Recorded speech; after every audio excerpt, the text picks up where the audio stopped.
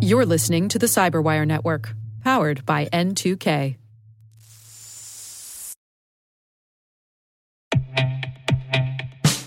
And now, a word from our sponsor, Syxsense. Syxsense provides award-winning cloud-based automated endpoint and vulnerability management solutions to streamline IT and security operations. With its advanced platform, businesses gain complete visibility and control over their infrastructure, reducing IT and security risks and optimizing operational efficiency. With Syxsense, you'll get real-time alerts, risk-based vulnerability prioritization and remediations, and an intuitive automation and orchestration engine so you can focus on your core business goals, confident in the knowledge that your enterprise is secure, compliant, and running smoothly. To learn why enterprises choose Syxsense, visit syxsense.com.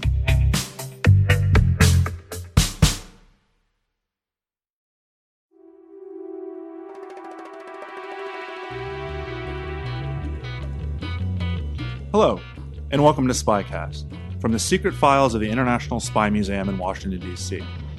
I'm Dr. Vince Houghton, the museum's historian and curator. Every month, the museum brings you interesting talks with authors, scholars, and practitioners who live in the world of global espionage. Join us as we take a closer look at the secret world of intelligence.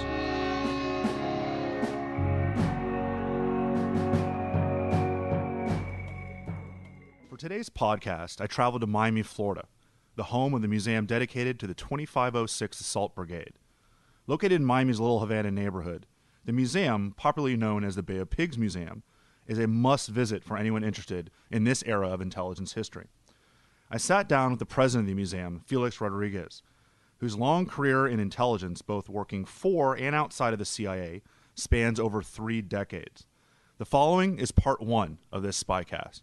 So you were a teenager, you weren't particularly old when Castro came to power inside Cuba. There's been debates by historians, whether Cuban historians or American or anybody else, about how communist Castro actually was from the very beginning. You've been clear from the outset. You believe Castro was a communist from the get-go.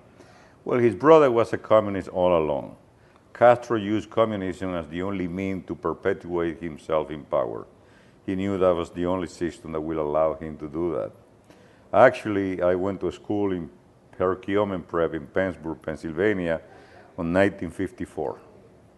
And then in 1958, my parents went out on vacation to Mexico, and I met them there for New Year's Eve.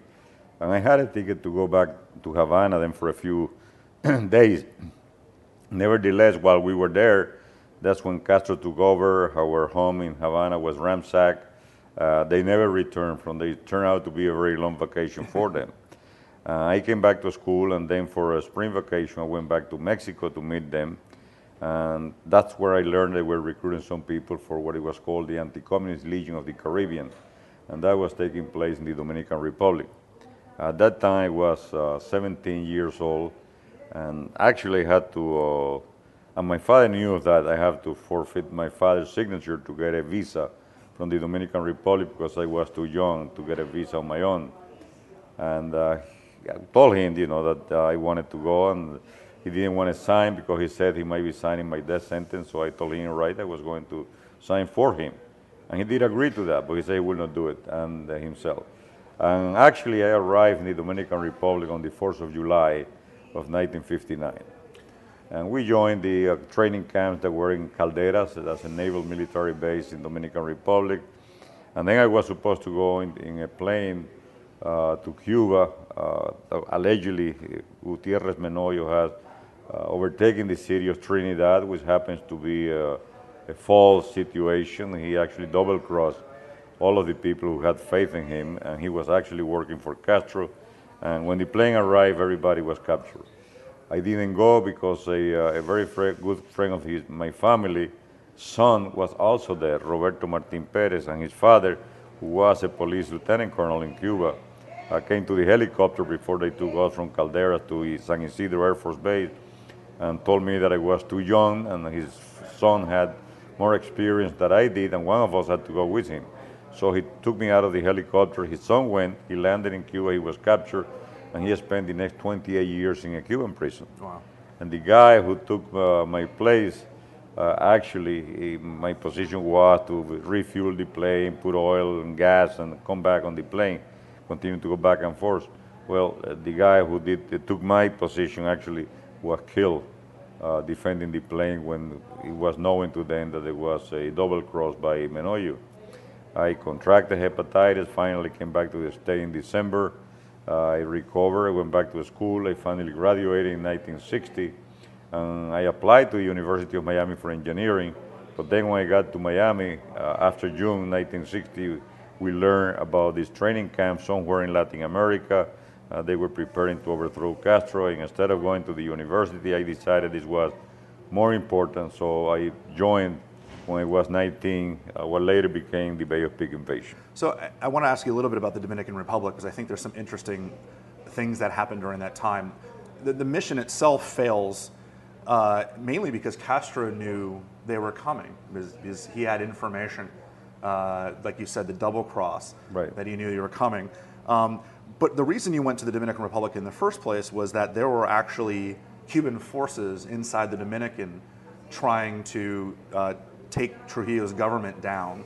Yes, when I arrived, what happened was, before that, Fidel had sent some guerrillas into the Dominican Republic. They arrived in two different ways. One was a plane who landed in Constanza, and about 50 guerrillas jumped out of the plane. And actually, I understand there were like 800 that went by boat. And it was actually taken under fire by the Dominican Air Force. And they killed about 600 of them in the water, and 200 of them made it inside the island. So actually, when I arrived in there, some of the Cubans that were there, including my friend Roberto Martin Perez, was out in the field fighting this guerrilla. And they were basically totally terminated. They received absolutely no support from the Dominican farmers, and most of them, or all of them, were actually captured or killed. I want to ask you about the 2506 Brigade. That is the formal name for the Bay of Pigs invaders. I think the name itself has some interesting background. Why 2,500 as everyone's numbers were? Can you talk a little bit about the deception campaign behind that? Well, they started numbering the brigade so that will portray to be bigger. They started at 2501 in the island of Josepa, across from in the west coast. And to portray they were bigger, about 70-some members that were there. The number 2506 for the brigade comes about because the guy whose number assigned to 2506, Carlos Rodriguez Santana, he was the first martyr. He was the first one who died in this endeavor.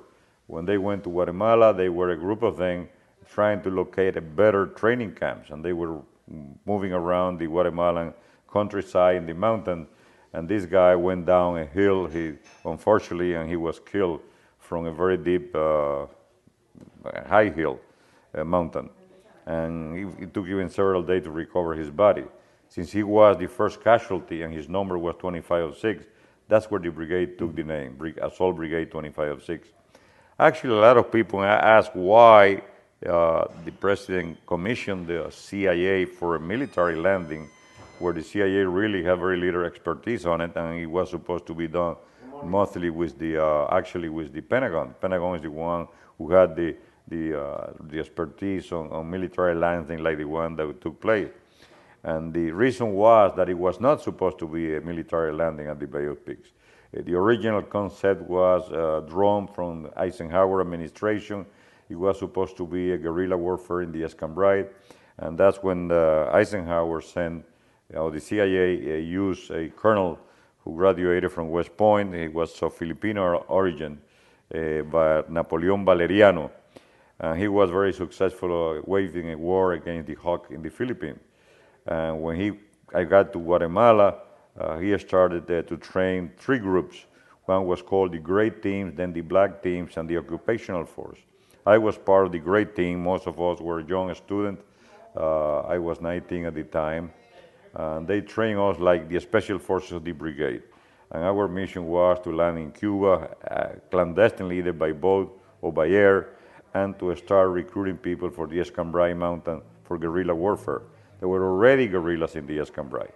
And once we were successful and started bringing recruits into the Escambray, then they will dispatch into the area what they call the Black Teams. Black Teams was 25-man teams that were very highly trained, explosive, demolition, military training, air reception, and maritime reception. They were supposed to receive weapons and start arming this guerrilla unit. And once we had enough people in the area to be able to secure a small territory where Fidel could not come in with his troops, then they will come what they call the occupational force with the rest of the brigade and a civilian provisional government. A powerful radio station was going to be set up in the mountain with a power plant, and that was going to give to the world the news that we had a civilian government in arms in there, with projections of free election as soon as we took power within a year, and that was be the end of it, because it will be recognized by the United States and the OAS, the Organization of American States. Nevertheless, when President Kennedy was elected president, then he learned about this plan. Of course, as soon as the president takes over, all of this type of mission goes to the new president. Even though he's not sworn in yet, he has an input in everything that's being done. So he decided to continue with the operation, but he didn't want to have something that was already designed by the Republicans. So his original change was they took out the Filipino colonel out of Guatemala. They brought a colonel from the Pentagon, and then they disbanded the Black Teams and formed. Really, it was a reinforced battalion, but they call it a brigade, thinking that when we landed, people would be added to our unit, we'll very easily make a brigade. And the great teams, our team stayed the same as the special forces of the brigade or the infiltration team. We kept our nucleus the same, so in December we moved to Panama for late December, and we spent New Year's Eve in Panama for additional military training, especially in Soviet military equipment. So that's the big change. Now, the new concept of President Kennedy was to take over the city of Trinidad. The city of Trinidad was a city that was highly anti-Castro. They have very little sympathy for Fidel Castro in that area. It was right next to the Escambray Mountain, which means if anything happened, it was very easy for us to go into the Escambray and join the guerrillas in there. It had a hospital between the Escambray Mountain and Trinidad that Batista had built for people with respiratory problems called Topes de Collante. And that building was housing like 2,000 guerrillas that were captured during all of this operation, which meant that we already had 2,000 men that were highly trained already. They had military training.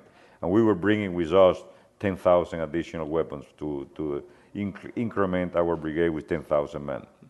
Now that actually, they had the Casilda port right next to it, so the brigade didn't have to go on a military landing that they did. They will just both go right to the piers, and they will just disembark directly into the piers, make it much easier. It had a runway that could be expanded, and our B-26 could operate from there. Well, both, of course, was bringing fuel, ammunition, everything for the B-26 to operate from land. Now, as of the 1st of April, unfortunately, the president received very ill advice from his advisors, claiming that taking over a city it would not help when they deny the participation of the United States. The press will be there, will be a big exposure, and they changed them for the Bay of Pigs. And it is ridiculous. I don't think anybody could believe that a expeditionary force of exile by themselves, they could amaze tanks, they could amaze airplane, landing craft. It's impossible. Everybody had to know that it was the United States behind our operation. But unfortunately, it went down to that advice, and they eliminated Trinidad, and they went to the Bay of Pigs. Now, to be successful in the Bay of Pigs, they needed to control the air, 100%. There was only 2 roads of access. There were swamps on both sides. If we controlled the air, Castro could not bring any troops by boat because we will sink it. And then with 2 roads of access, if we control the air, it will be bombed, and it will be very difficult for them to move in.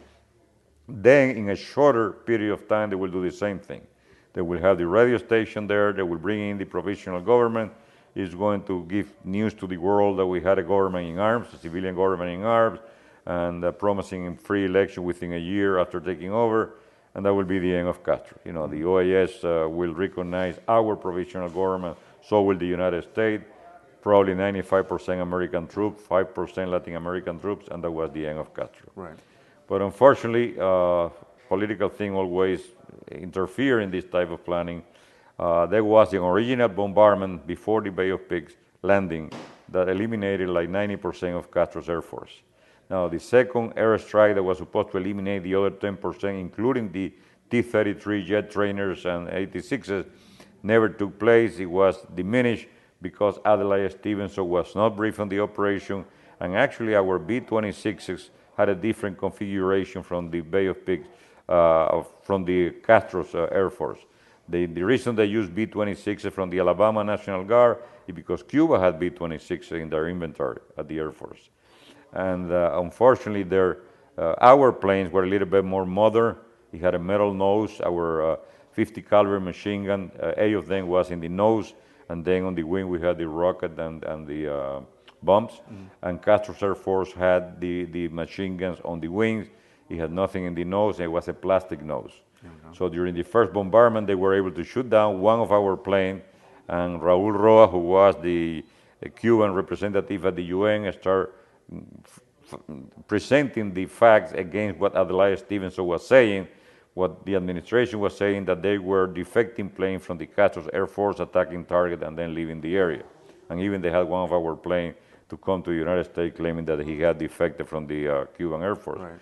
But when Raul Roa started presenting this difference between the two planes, of course, then Adlai Stevenson contacted his administration. When he learned that he had been lied, he told them that unless they put a stop to the airstrike, he will resign to the UN, which will be a disaster in a moment of crisis like that. Right. So they did put a stop to that strike. We did not control the air, and Castro's T-33 were able to sink the boat that was bringing all the ammunition, the fuel, the radio station, all the extra weapons and everything, and there was not a contingency plan to resupply the brigade, even though we had Task Force Alpha just in front of the Bay of Pigs. We comprehended the USS Essex carrier. We had 2 submarines. There were 4 destroyers and several landing crafts with Marine on board.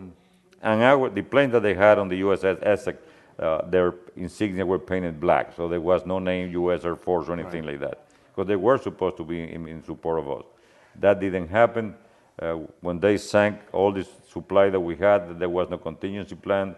The brigade fought very bravely for 72 hours. They had ammunition for 24 hours, and they extended as much as they could. They took every single position that were assigned to them on the first 24 hours, but then when they ran out of ammunition in 3 days, they had no other alternative, and they didn't surrender, but they tried to go into the swamp to try to survive, and the results everybody is knowing to everybody. Over 95% of the brigade was captured, and only a handful of them were able to make it to Havana and out of Cuba.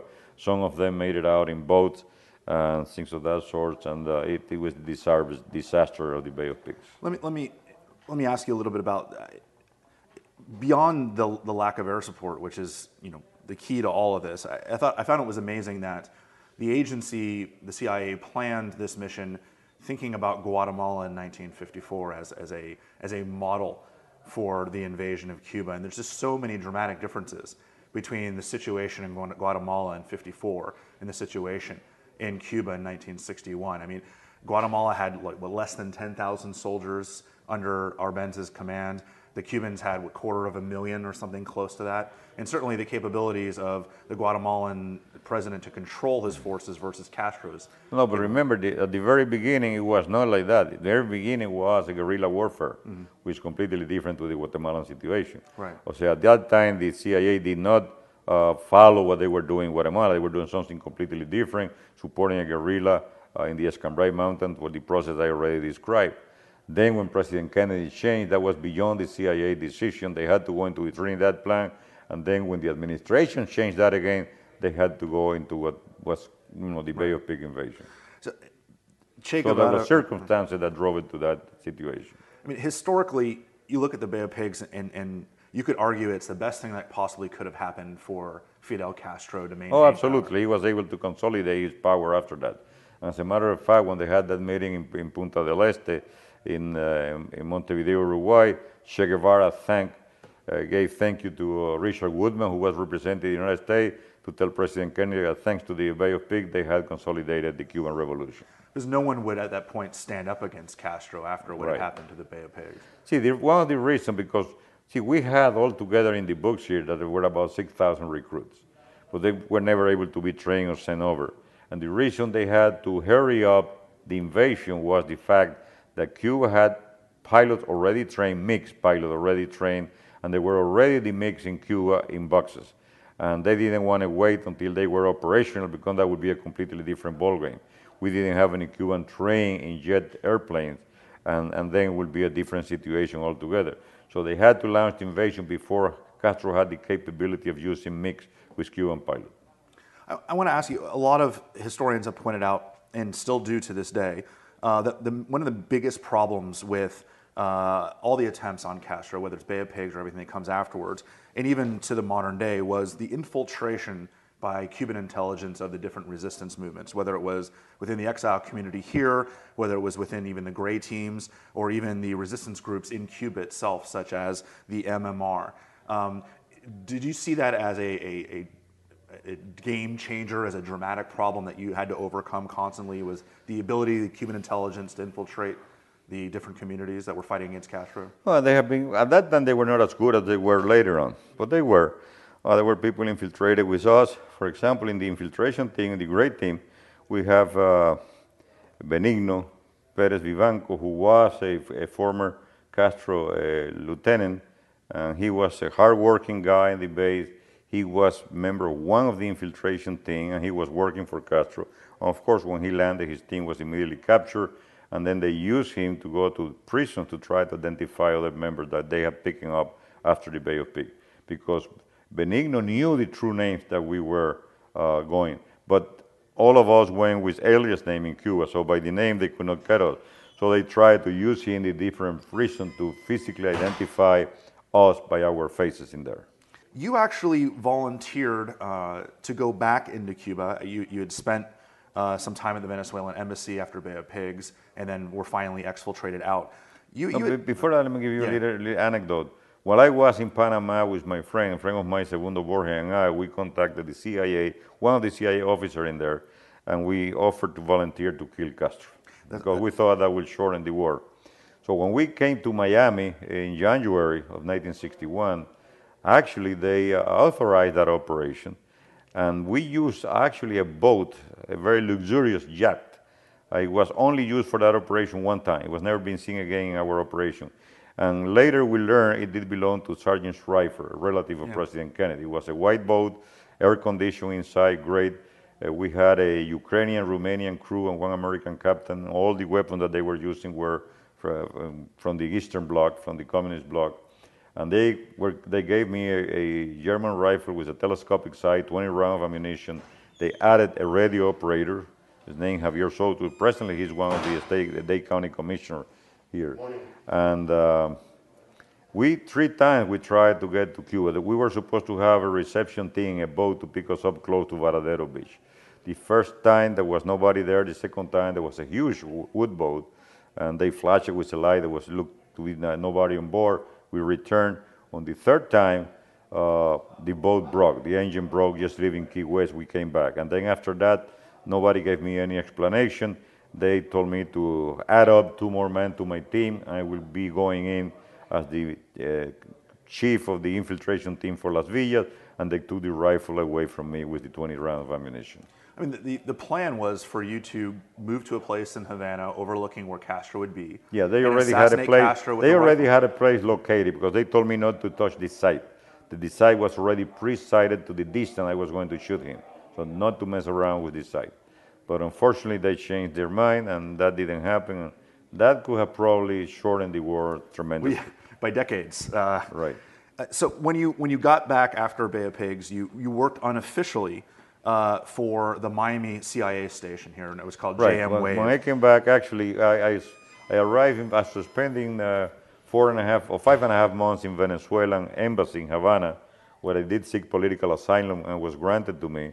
On the 13th of September of 1961, they finally gave us safe conduct and arrived in Caracas, Venezuela. I stayed about a week in there, and I already had my student passport with my visa in it that my mother was able to send to the embassy through the Venezuelan consul, Josefina Che. So I had already the visa. The guy who was with the CIA in Caracas provided me the funds to buy the ticket. I got into Miami, by the way. They got me into Opalaca for about 3 days of debriefing, and then I started working with the agency again. Because I have left a contact the second time that I infiltrated Cuba, because actually I landed in Cuba in late February of 1961, but I left for 3 days exactly on March, at the end of March, trying to bring some weapon through Camagüey. Of course, they were not able to get the boat on time to bring the weapons in, but I went back into Cuba through Camagüey, and I left that thing open. And that was the only thing they had at that time. So we reestablished contact with that group, and then actually within a month after back in Miami, I was back into Cuba in the Camagüey area, bringing in things, ammunition, equipment, but it was mostly for intelligence purpose than for anything else. I guess they gave us the weapon to keep us happy. Right. I want to ask you a little bit about the Miami station, because this is a unique CIA station, certainly because, CIA stations are supposed to operate overseas. The Miami station was on, domestic soil. It had some really unique concepts. I mean, there are stories from Miami history that at one point it was the second or third largest employer in all the city of Miami. And Miami today wouldn't be what it was economically without all the new housing and real estate and businesses that were open because of the Miami station. And it had a station chief, a man named Ted Shackley, who would go on to be very famous inside the agency, and you'd run into him later on in Vietnam.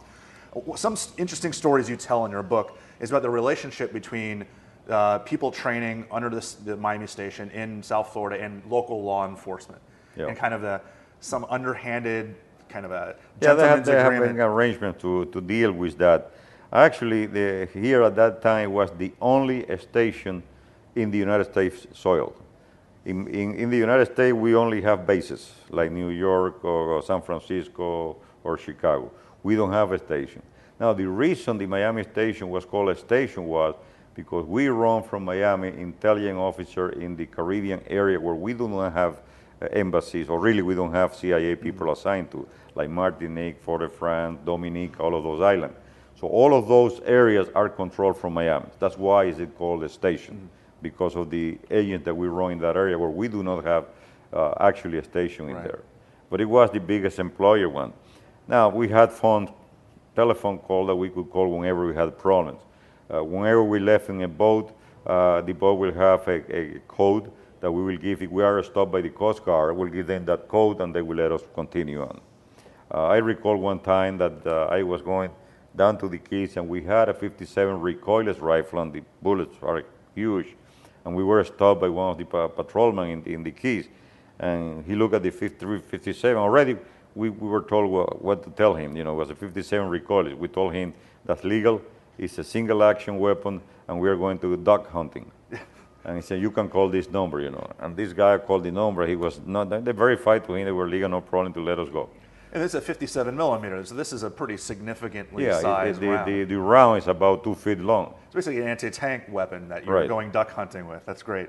I want to ask you about, and I'm putting air quotes around this, obviously people listening to this can't see my air quotes, about your role in the Cuban Missile Crisis. Well, at that time, actually, what I have done is I decided to leave the agency and get married to my present wife of 53 years. And I was working, first of all, in a company called Ace Letter Service, who did propaganda for the hotel during the season. At the time, the hotel only opened during the season here. Now it's open year-round. And then my uncle was able to get me a raise from $1 an hour to $1.25 with a company called Tobin Packaging Company. So they were dealing with meat and hams and things like that. While I was there, and I already had married my present wife, I got a call from an agency guy, Tom Klein, and he asked me to meet him when he finished work. We had no idea that the crisis was taking place at the time. So I met him in the parking lot across from the University of Miami, Howard and Johnson in there. I remember sitting in his car, and he looked at me and said, Felix, the Marines are going to land in Cuba and we need you. So I looked at him and said, Tom, if the Marines are going to land in Cuba, what the hell do you need me for? He said, well, you know how to operate a radio beacon.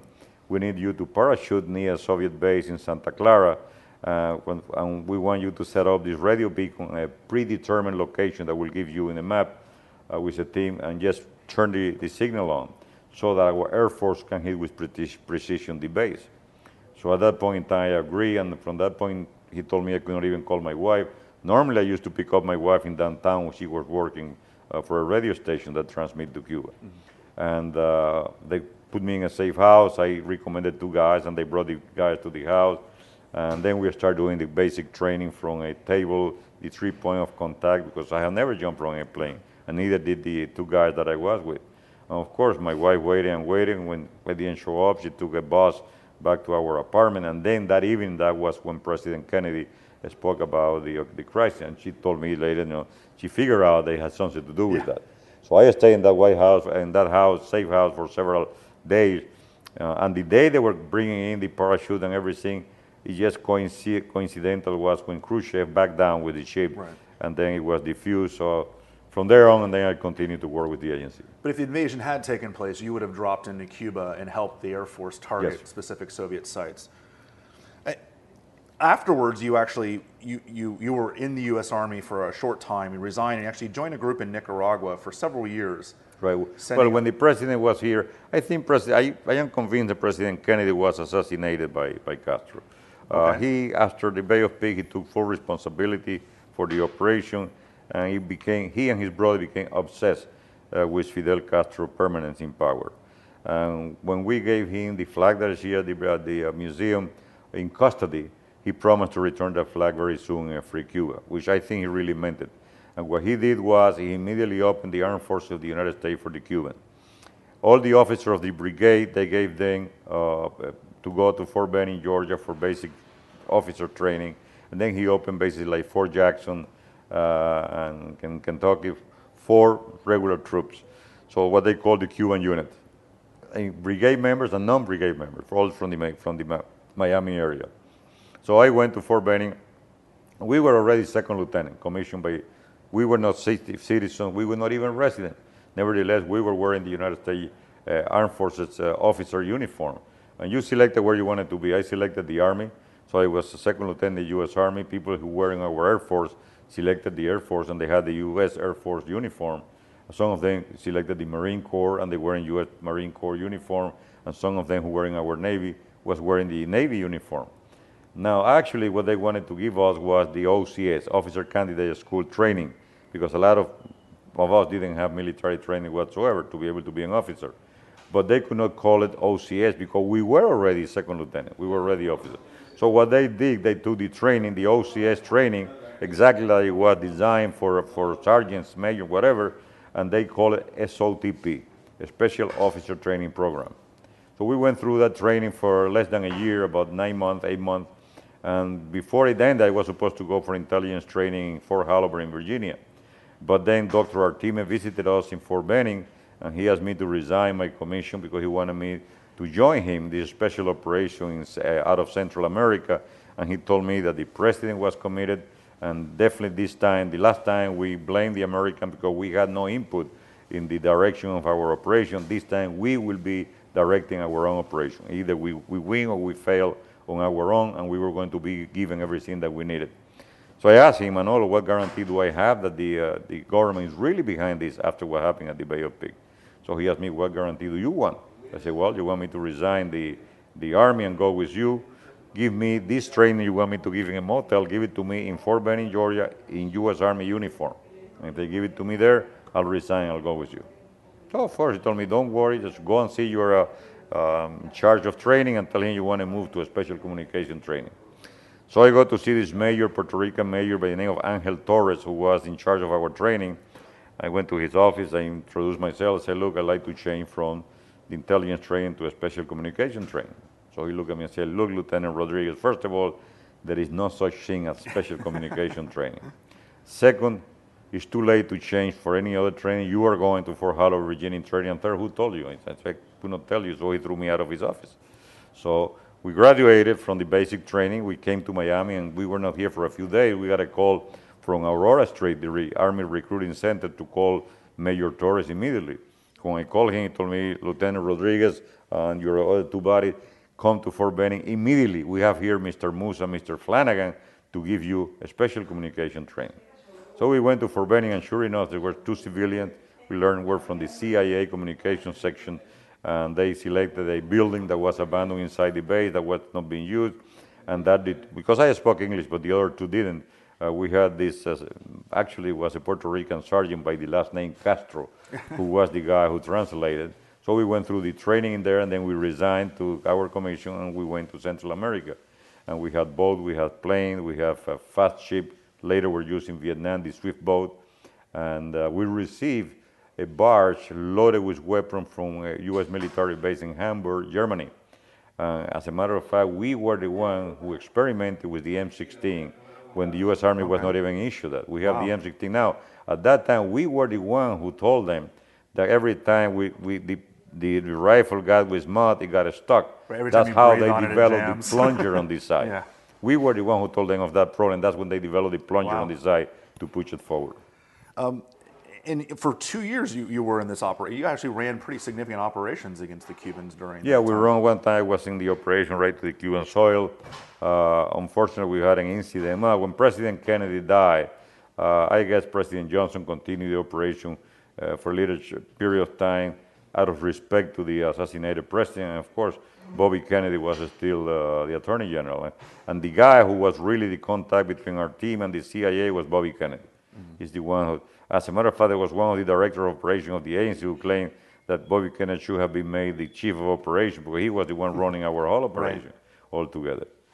But then the President Johnson used as an excuse one mistake that we had in operation that they saw a huge boat after they could not land to do an attack because of bad intelligence, and they thought this boat it was a Sierra Maestra, the Cuban merchant marine, the insignia boat of the merchant marine, and they asked permission to sink it. I tried to locate our teammate, and I could not get a hold of him, and they continued to insist that he was getting away. So I told them it was my mistake, that if they verified it was Sierra Maestra, to go ahead and do it. Actually, when they got close to the boat at night, they saw what they thought were milicianos with these boinas, this beret, and actually they were Spaniards, and they heard Spanish, they didn't distinguish the accent.